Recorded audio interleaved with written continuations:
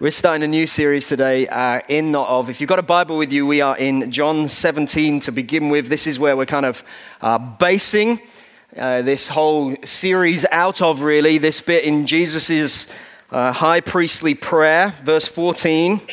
He says these words, I have given them your word. That's us. He's given us his word. And the world has hated them because they are not of the world,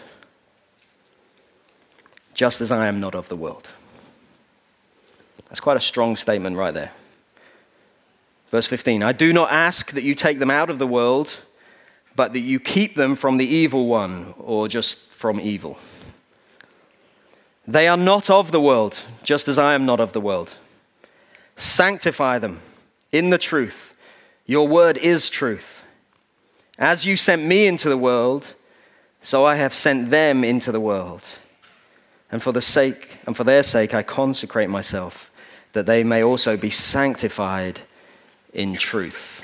Jesus prays for his disciples, for us, that we would be in the world, but that we would not be of the world. The very moment you became a Christian, the split second you put your trust in Jesus, it was referenced earlier in our worship, regardless of whether you knew this to be true at the time or have worked it out yet or not, the moment you became a Christian, you were changed.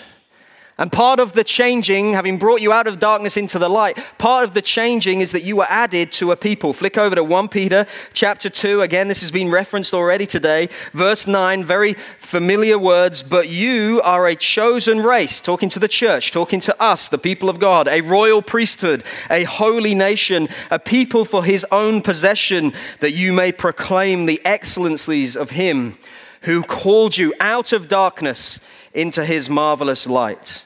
Once you were not a people, but now you are God's people.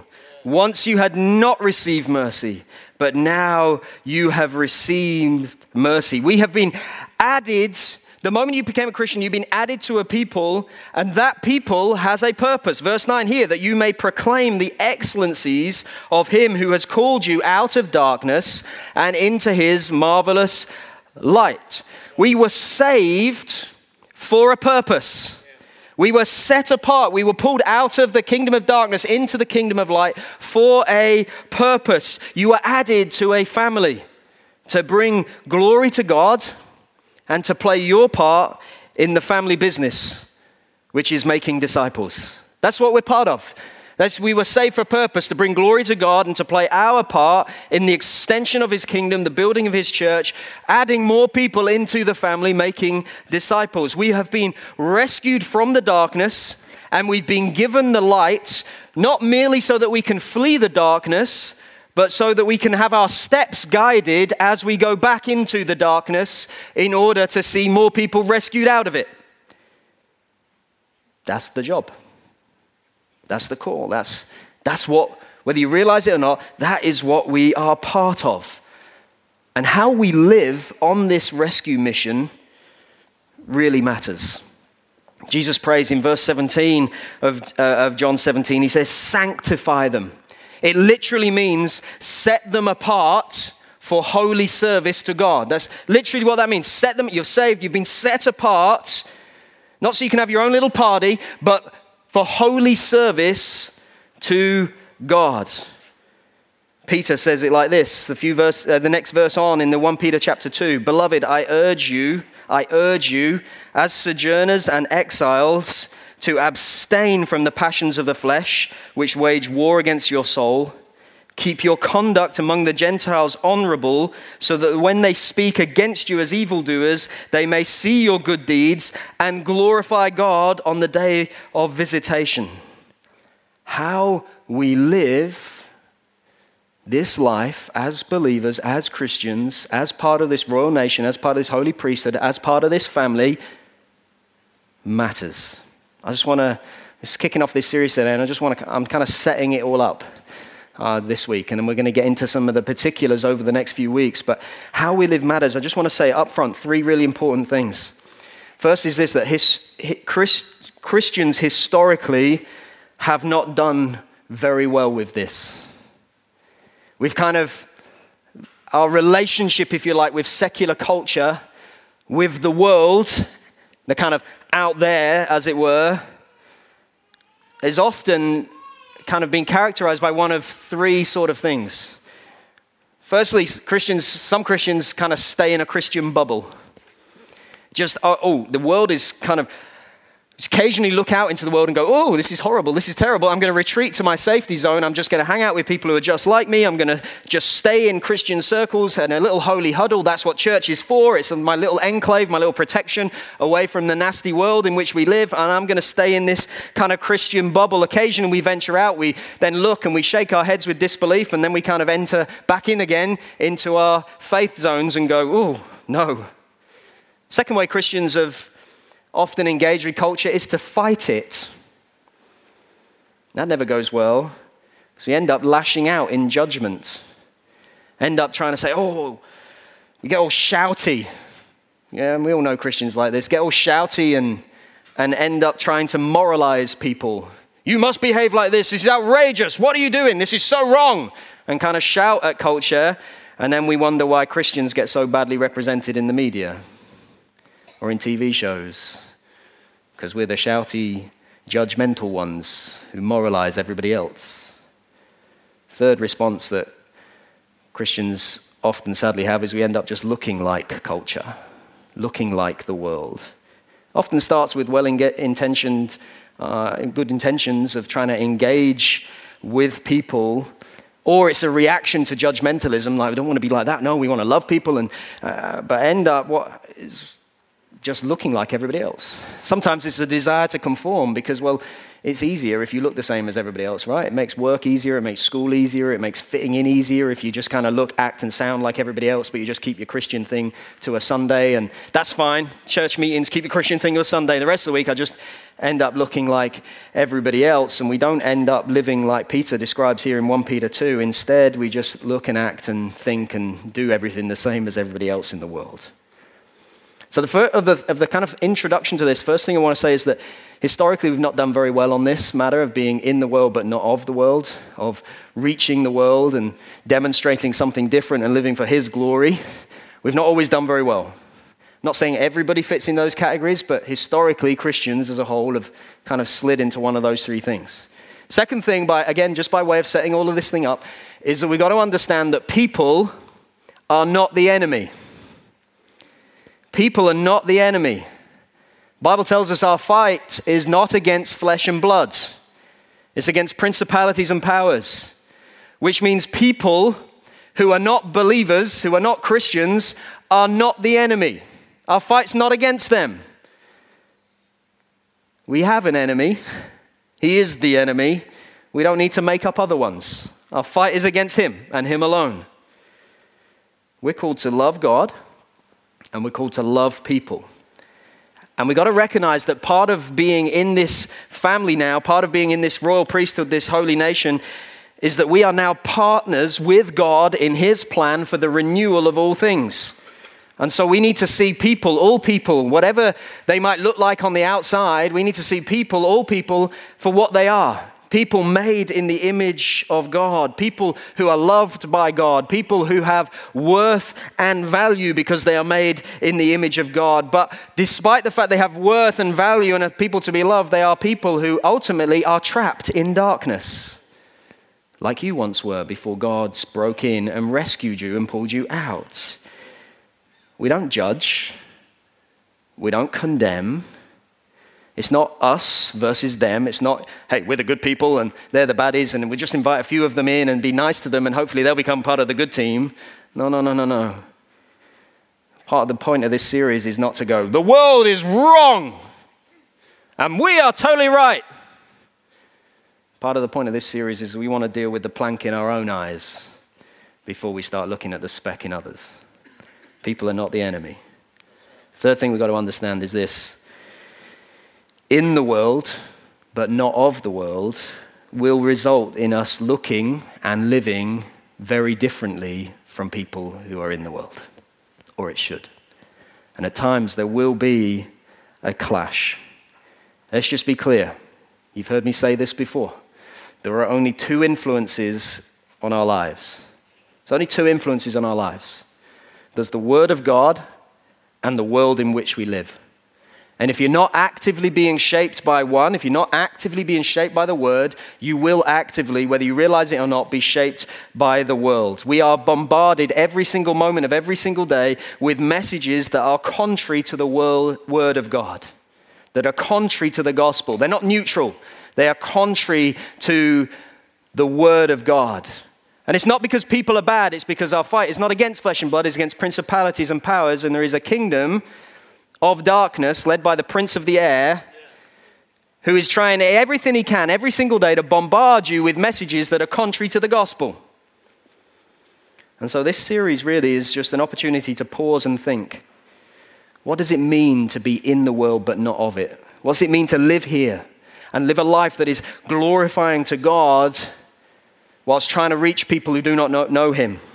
How does being in the world but not of the world affect how I live?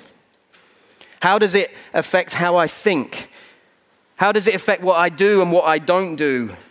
How I follow God in a culture that really doesn't? And we're going to get really quite practical over the next few weeks. But I just want to pause at this moment and say, we need to stop and think. We need to stop and think.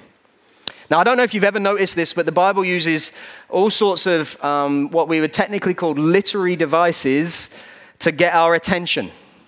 The Bible's actually really quite funny. I mean, it's written a few thousand years ago, and so humor has changed, so we might miss it in some ways. But it uses humor, and it uses satire, and it uses irony, and it uses exaggeration, and it even uses ridicule, actually, to get us to think about the way we are living and think, wow, what am I doing? And the prophet Isaiah, who wrote a massive part of the Old Testament, he was a real expert at it. If you read through like chapters 40 through chapter 55 of Isaiah, you see this moment where he just uses satire incredibly well.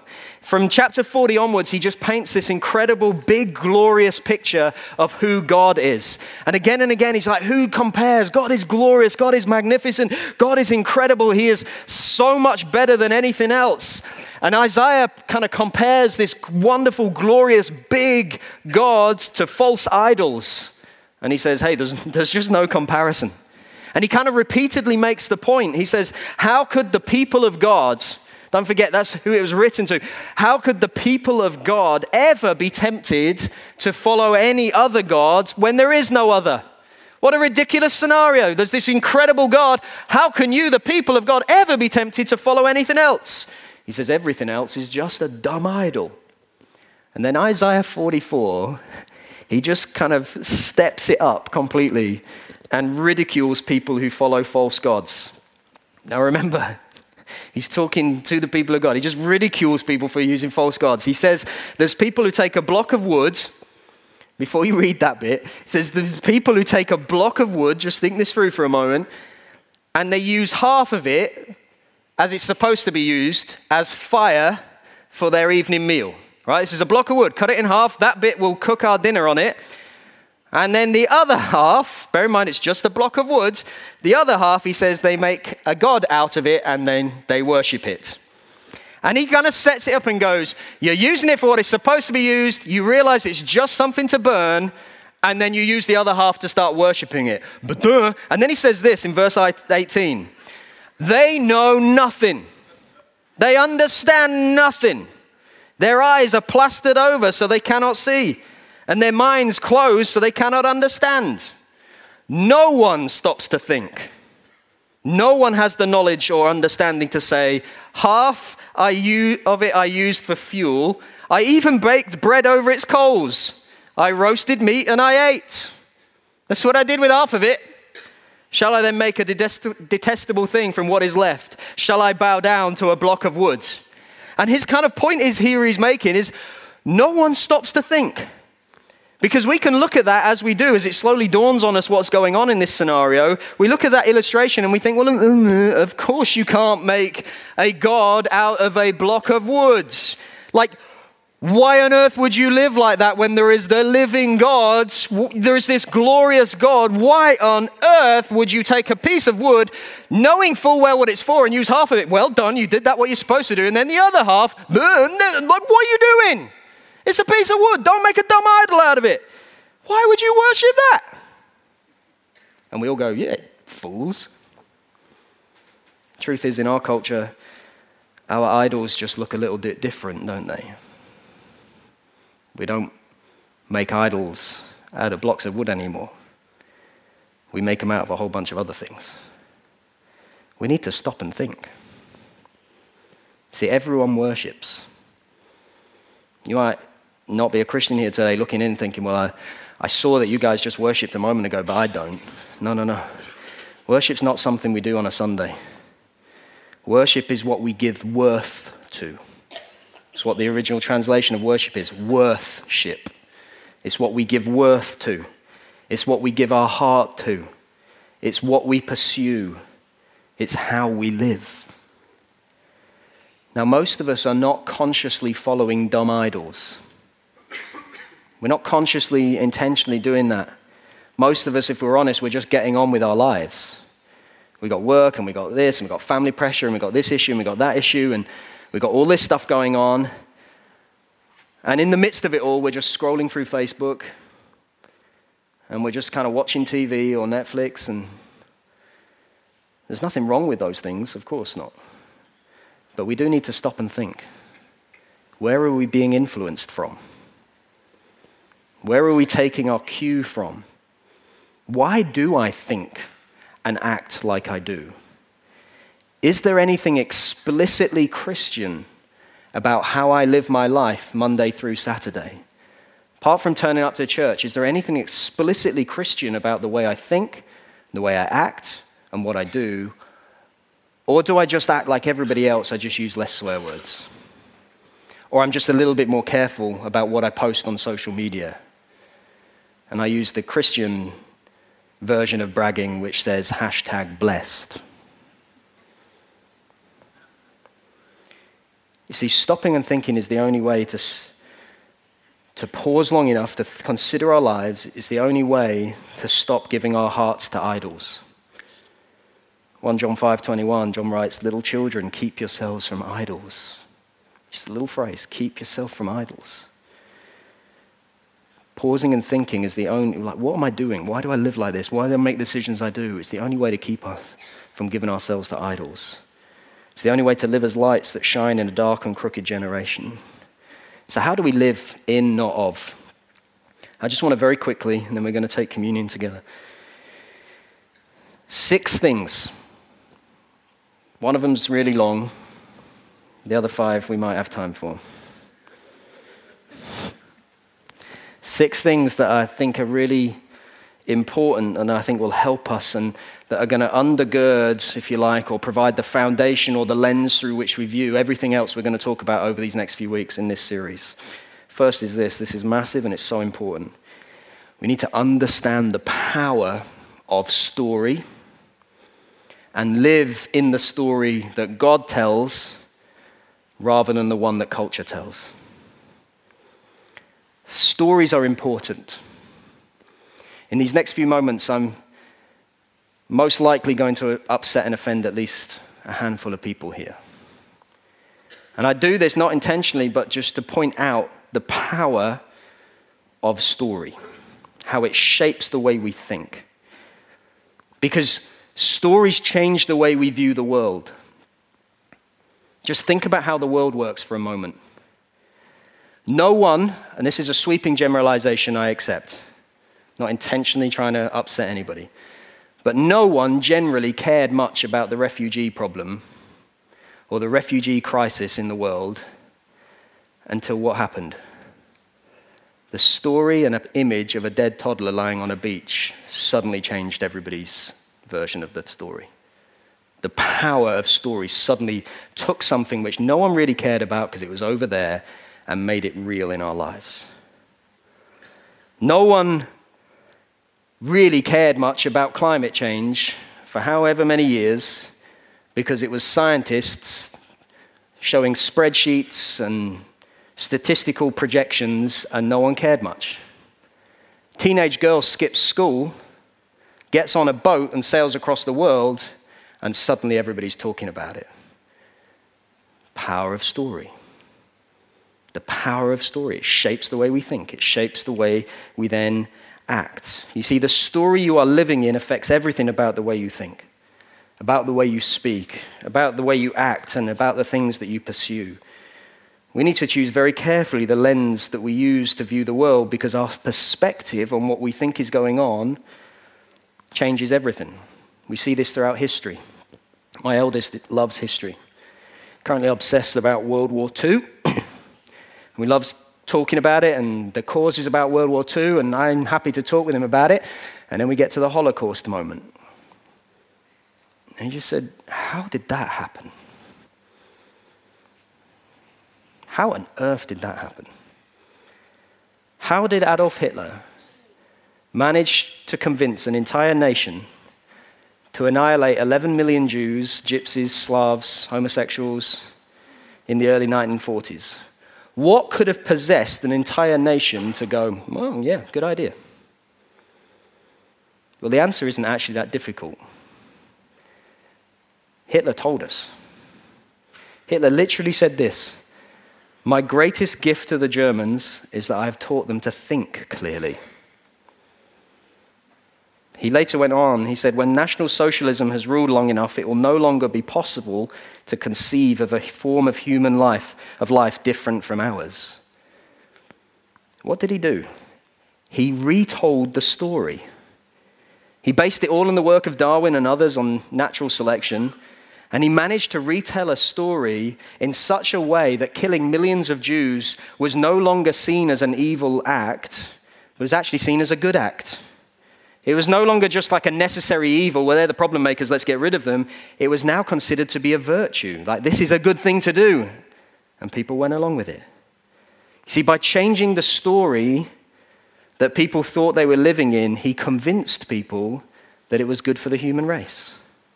That's the power of story. It transforms actions. It changes the way we think and then the way we act. But let's just be clear, it's not just in history. Make a break here from talking about World War II and Hitler. But it's not, we could look at lots of other illustrations, but it's not just stuff that happened in the past. It's right now. The power of story shapes so much of Western culture and the narrative in 21st century Britain. Last year, 700,000 babies were born, and over 200,000 were terminated in the womb. Yet last year in our news and on our TVs, there was more news coverage for the campaign of a former England cricketer to stop illegal rhino poaching than there was about that. Why? Because the prevailing story in the UK is that a baby doesn't have a right to life until it's born. If we discovered tomorrow a single-cell amoeba on Mars, every news outlet would say life has been found on Mars. Yet in a mother's womb, that's not life. Why? Because of the story that our culture tells. It's the power of story. A few years ago, the idea that you could choose who you are and self-identify as whatever you want would not have been understood. And yet now it's celebrated. And yet only in certain ways.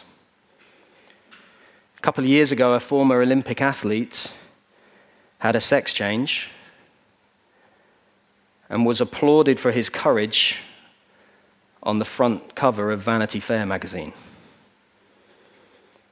Yet in the same month, there was a lady who was fired from her job for working for a black civil rights charity because she claimed to be of African American heritage when it was revealed that she was actually a white Scandinavian. You see, in our culture, it's okay to decide who you are and what you are in certain circumstances, but not in others. That's the power of story. One's an act of bravery, the other is morally wrong. Now, please be very careful to hear what I'm saying here and not what I'm not saying. I'm not passing judgment on how people choose to live their life. I'm just merely highlighting how narrative and story changes how we think and how we act. Because the story that a culture tells means certain things are applauded and certain things are not.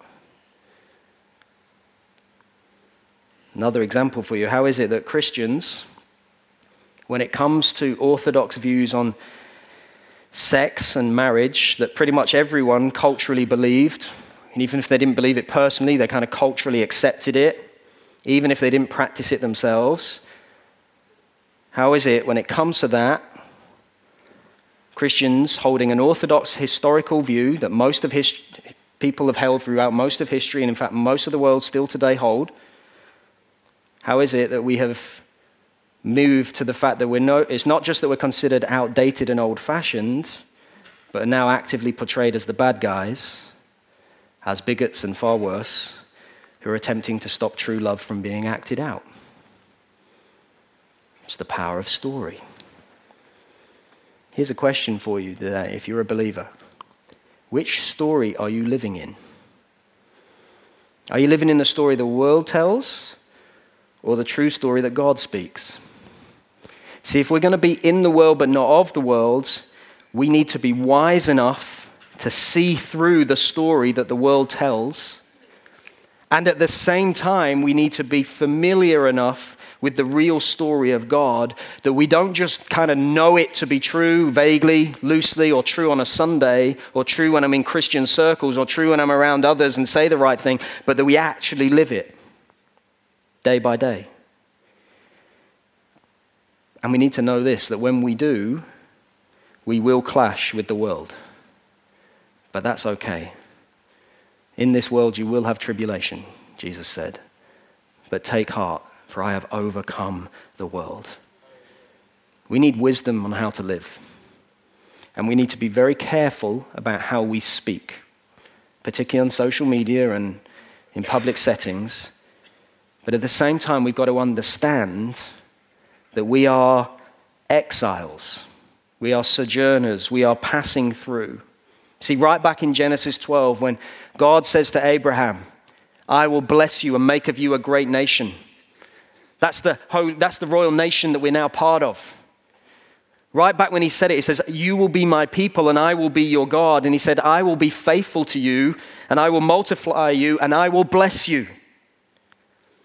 Now, what we've got to understand is that part of that calling is that we are blessed in order to be a blessing to other people. We're not blessed just to keep it to ourselves. We're blessed to give away. And understanding this is so crucial that the reason that we're able to give away all of the stuff is because we don't belong to this world, and so we're not living for and chasing the things of this world. And so everything we get, thank you, Lord, but we're able to give away.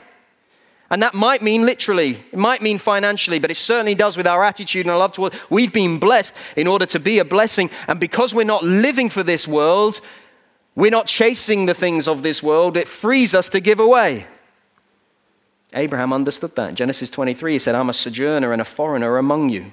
It's literally what Peter picks up in the bit we looked at a moment ago. We're sojourners and exiles. We're traveling through. Philippians 3, this is what Paul says in verse 20. He says, our citizenship is in heaven. Our story is that we're not living for the things and the acclaim and the fame of this world. Our destiny is the new heavens and the new earth with God, where there will be no more sin, tears, sickness, sorrow, but only eternal rejoicing and joy. That's the end of our story. That's the one we are living for, and we need to be shaped by that. See, with an eternal perspective, brothers and sisters, this is not some tub-thumping moment, but with an eternal perspective, we are on the right side of history. We've got to live that and know that. You see, to live in God's story, we need to be proactively shaped, not by the world, but by the Word. And at its most basic level, that just means that the Bible, and the Bible alone, is our authority for how we do life. That doesn't just mean thinking about the Bible. or saying my future's secure. One day I'll be with Jesus, it's fine. It doesn't change how I live here right now. No. It doesn't even mean just knowing some Bible verses. It means thinking through the Bible, i.e. thinking biblically about everything. This is more than just being able to bring a contribution in a meeting. This is more than just knowing a few Bible verses that back up our position or tell us what to do in a situation. It's about learning and living the story that God tells and working out our own story through this lens. And it starts with this. This is, if you're making notes, this is point number 2. We need to understand that we are made in the image of God. That's where it starts. Genesis 1, 26 and 27, God says, let's make man in our own image, male and female, he made them. We are made in the image of God. And we got to understand what that means. Because we're often, we hear that, made in the image of God, therefore we've got worth. But what does it mean to be made in the image of God? Well, it means that we're made to look like him, yes. But we're made to act like him as well. And actually, we are made to represent him. And so therefore, everything that we do, every little thing, not just talking about the Christian things, every little thing that we do is an opportunity to act and look and represent him. So who is God? Well, God, just for example, through this one particular lens, God is a creator God. He makes culture. He makes and creates new things, and he creates things that are good for our good.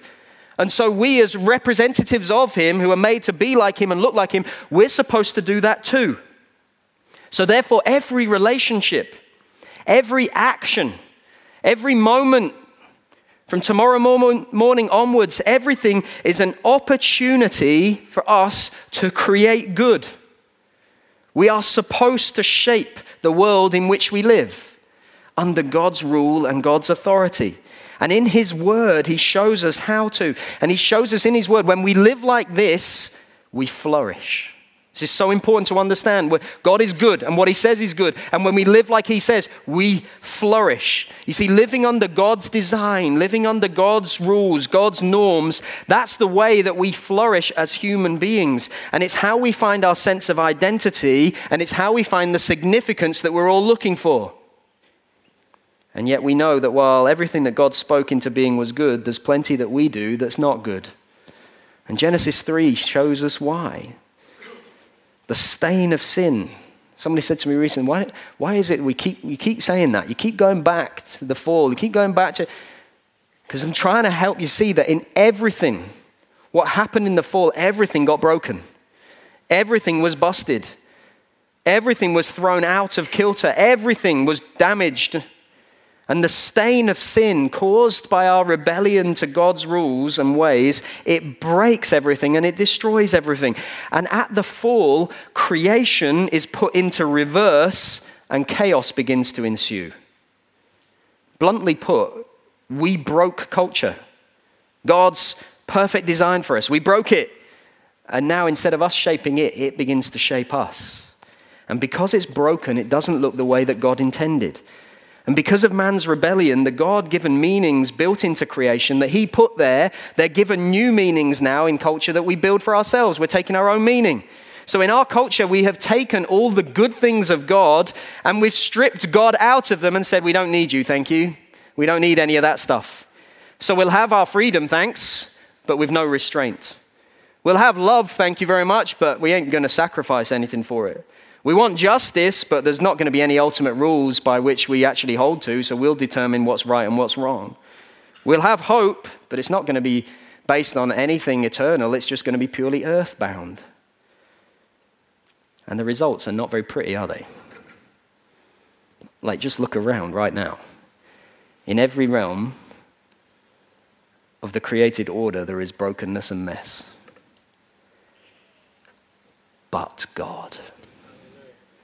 You see, in the gospel, Christians are united to Jesus by faith, which means we're forgiven. Yes, absolutely it does. Thank you. Praise you, Jesus.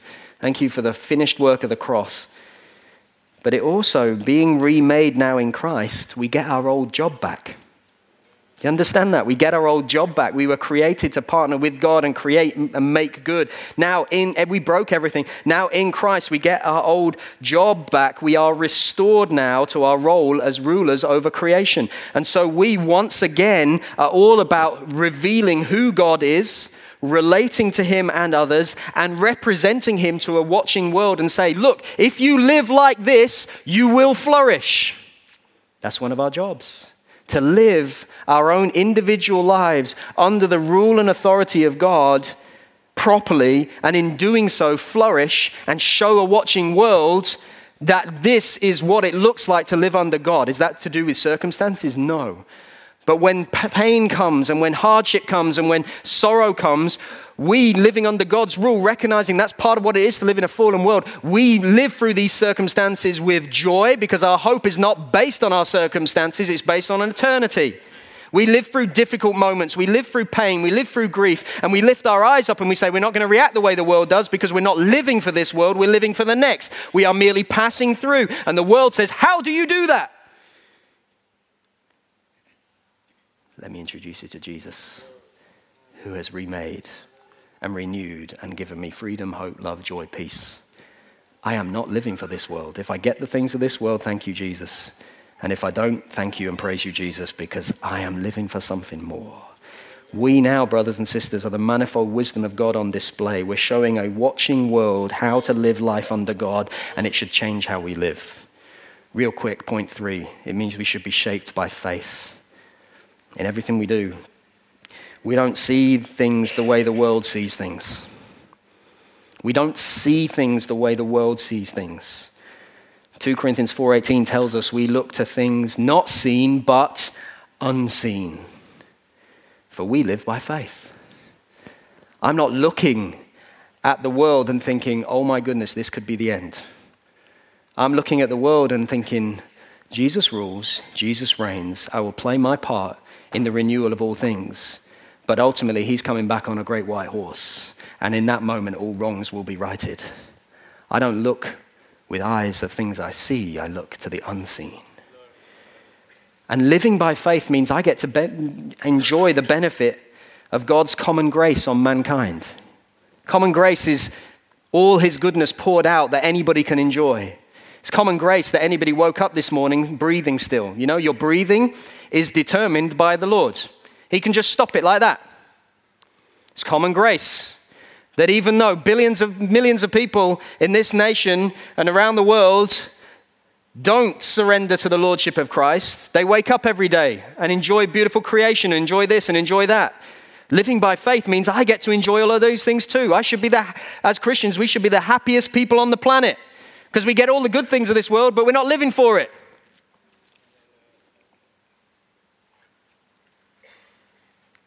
And through faith in Christ, we're now reconciled to God. Which, yes, it means our sin is forgiven. Praise you, Jesus, thank you. But it also means that he took all our sin, but it also means that Christ's blameless record becomes ours, and now we're sanctified by the Spirit. So his life is now our life. We're hidden in Christ. He's given us all of that. And do you know what that means? It means I now don't need to tiptoe around trying to avoid evil. I don't need to be fearful. Do you think Jesus was fearful? Do you think he walked around going, oh, culture, it's all falling apart. What should I do? Let's just stay here in a holy huddle. No.